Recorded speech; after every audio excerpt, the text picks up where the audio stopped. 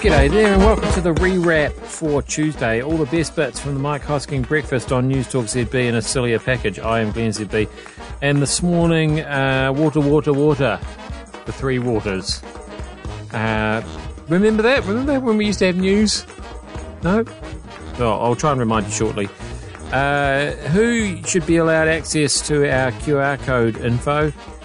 Mike says something weird about the Charles Charity story from the UK and casual wear.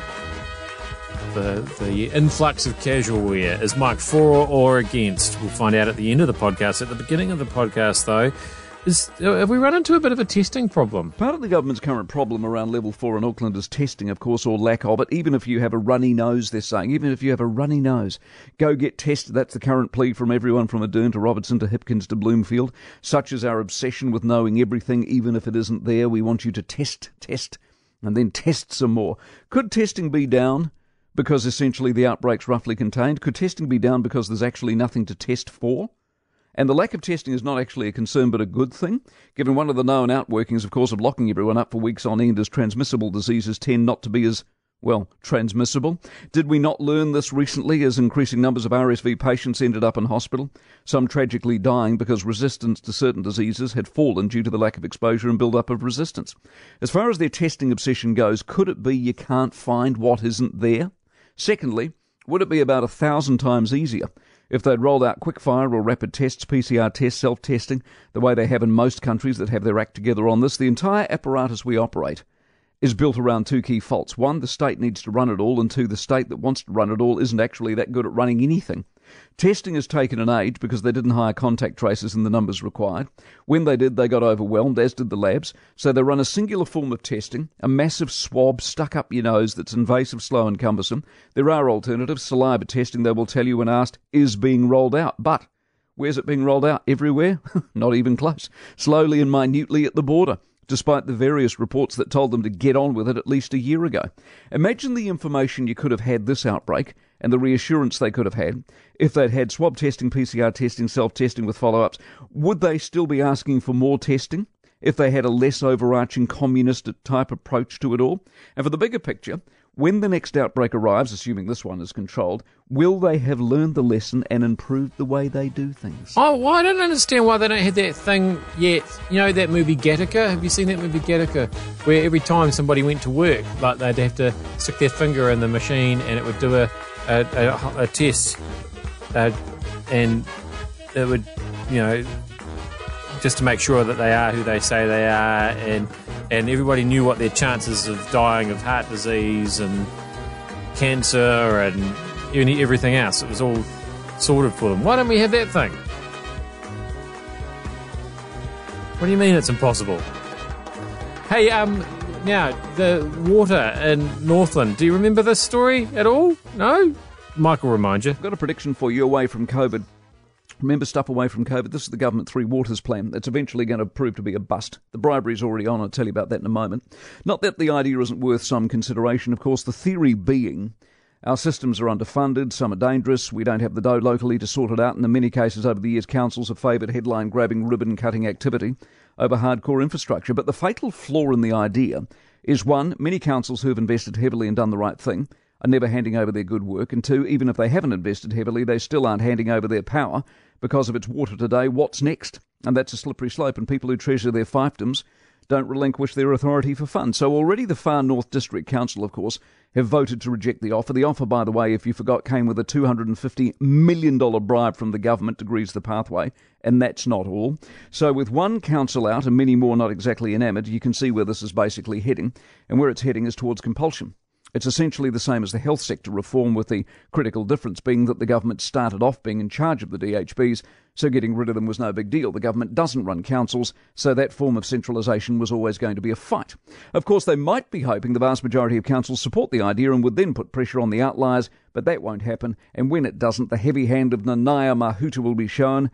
The C word, as in compulsion, will be used, at which point the relationship will get angsty, if not angry, and an all-out war will be declared. And although that fight may go on for a while, ultimately the government is going to lose this, either by admitting defeat and seeing it all as a bit too hard, or by the next election because, one, they will most likely lose that anyway, or alternatively, going into the election, the fight will have dragged on so long it will be yet another one of those grand ideas that this lot had that so many of the other things never quite got off the ground. Either way, Three Waters, right or wrong, revolutionary or over-centralised, will not see the light of day, and the Far North vote was the beginning, basically, of the end. The end of what?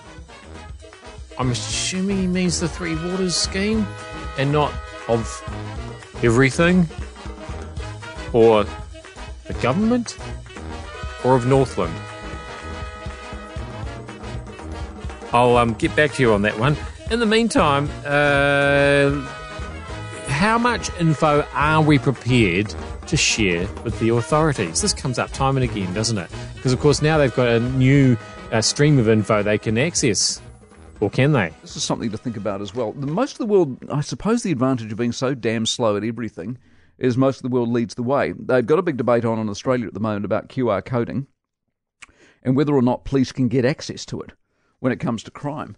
The answer is, of course, they can't, but there are problems. Queensland Police gained access in June through a search warrant after a theft of a police-issued firearm. Western Australian Police have used its data twice without a warrant. Victorian Police have tried but have been rebuffed on 3 separate occasions.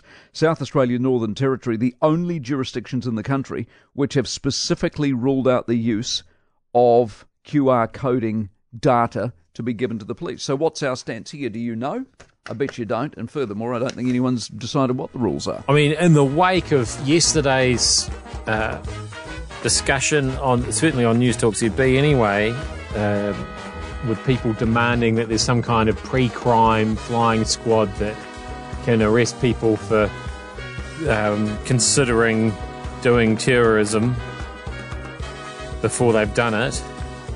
Surely people would be in favour of just when you download the QR app on your phone, agreeing to let all the authorities have all the information on it, and probably even just a live feed from your phone's camera 24/7. Go for it. No problem with that, right? Right? Hey, I don't always understand what Mike's talking about, but see if you can spot the problem in this coverage of the Charles Charity scandal. I don't know how much trouble. Well, certainly Michael Fawcett's in a pile of trouble. He's the former royal valet for Prince Charles, but I don't know how much trouble Prince Charles is in. The ex-Liberal Democrat MP Norman Baker.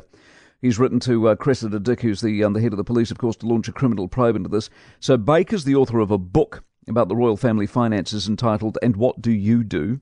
There appears, he says, to be a prima facie evidence that an offence was committed under the 1925 Honours Prevention of Abuses Act needs to be investigated. It says the history of him and Fawcett is that when things go pear-shaped, Charles disappears into the background, pretends he doesn't know the bloke, and Michael falls on his sword, and then when a decent period of time has elapsed, he gets back in with nobody else looking. This is this letter that got leaked on Sunday to the Mail on Sunday. And they were offering some bloke from Saudi Arabia a boost from the CBE to the KBE and a support for citizenship because he was very generous with the money. Yeah, so did you hear it? It was right at the beginning. Yeah, maybe you didn't notice. I'll play it again. The former royal valet for Prince Charles. Yep, I don't know what a valet is either. The former royal valet. I decided to let him off with that. That was just a slip of the tongue, and he doesn't genuinely think that's how you pronounce valet. But it'd be funny if it was.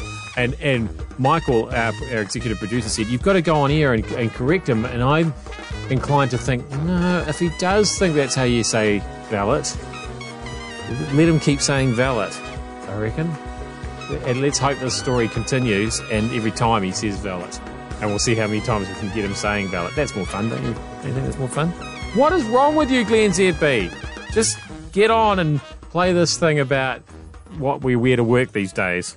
Trending now on the Mike Hosking Breakfast. As the northern southern summer comes to an end, the kids go back to school and people return to the office. We got a great debate now. We got the debate for the offices. Do you need to dress smart for work, or can you get away with dressing down? So a survey, 33% want to ditch dress codes when they head back to the office, which is a good sign. It means the majority don't. On the tally, they were canvassing this in Britain. Businesswoman Joanna Jacques is horrified. Everybody realises that there's a difference between your professional life and your personal life.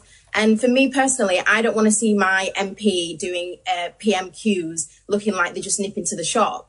I think there needs to be a clear distinction. You don't act the same as you do in your personal life when you're at work. So I think that there should be a separation in that sense, and it's a sign of respect to dress well for work. I like the cut of her jib. Michaela Wayne, though, she runs her own marketing agency. She loves the cash. I like to be comfortable, and I allow everybody who works for us to wear whatever they choose to wear. So some people choose to wear a suit because they feel, like Joanna said, they switch off from the personal life. There's this clear definition, but the majority of people want to be comfortable and wear jeans or chinos or tracksuits, and as long as they're looking clean and tidy, then that's fine with me. Love a chino. Online, sloppy dress, sloppy attitude, sloppy work. Too many standards are being lowered these days. This leads to a lack of respect. Let's raise our standards. Can't argue with that.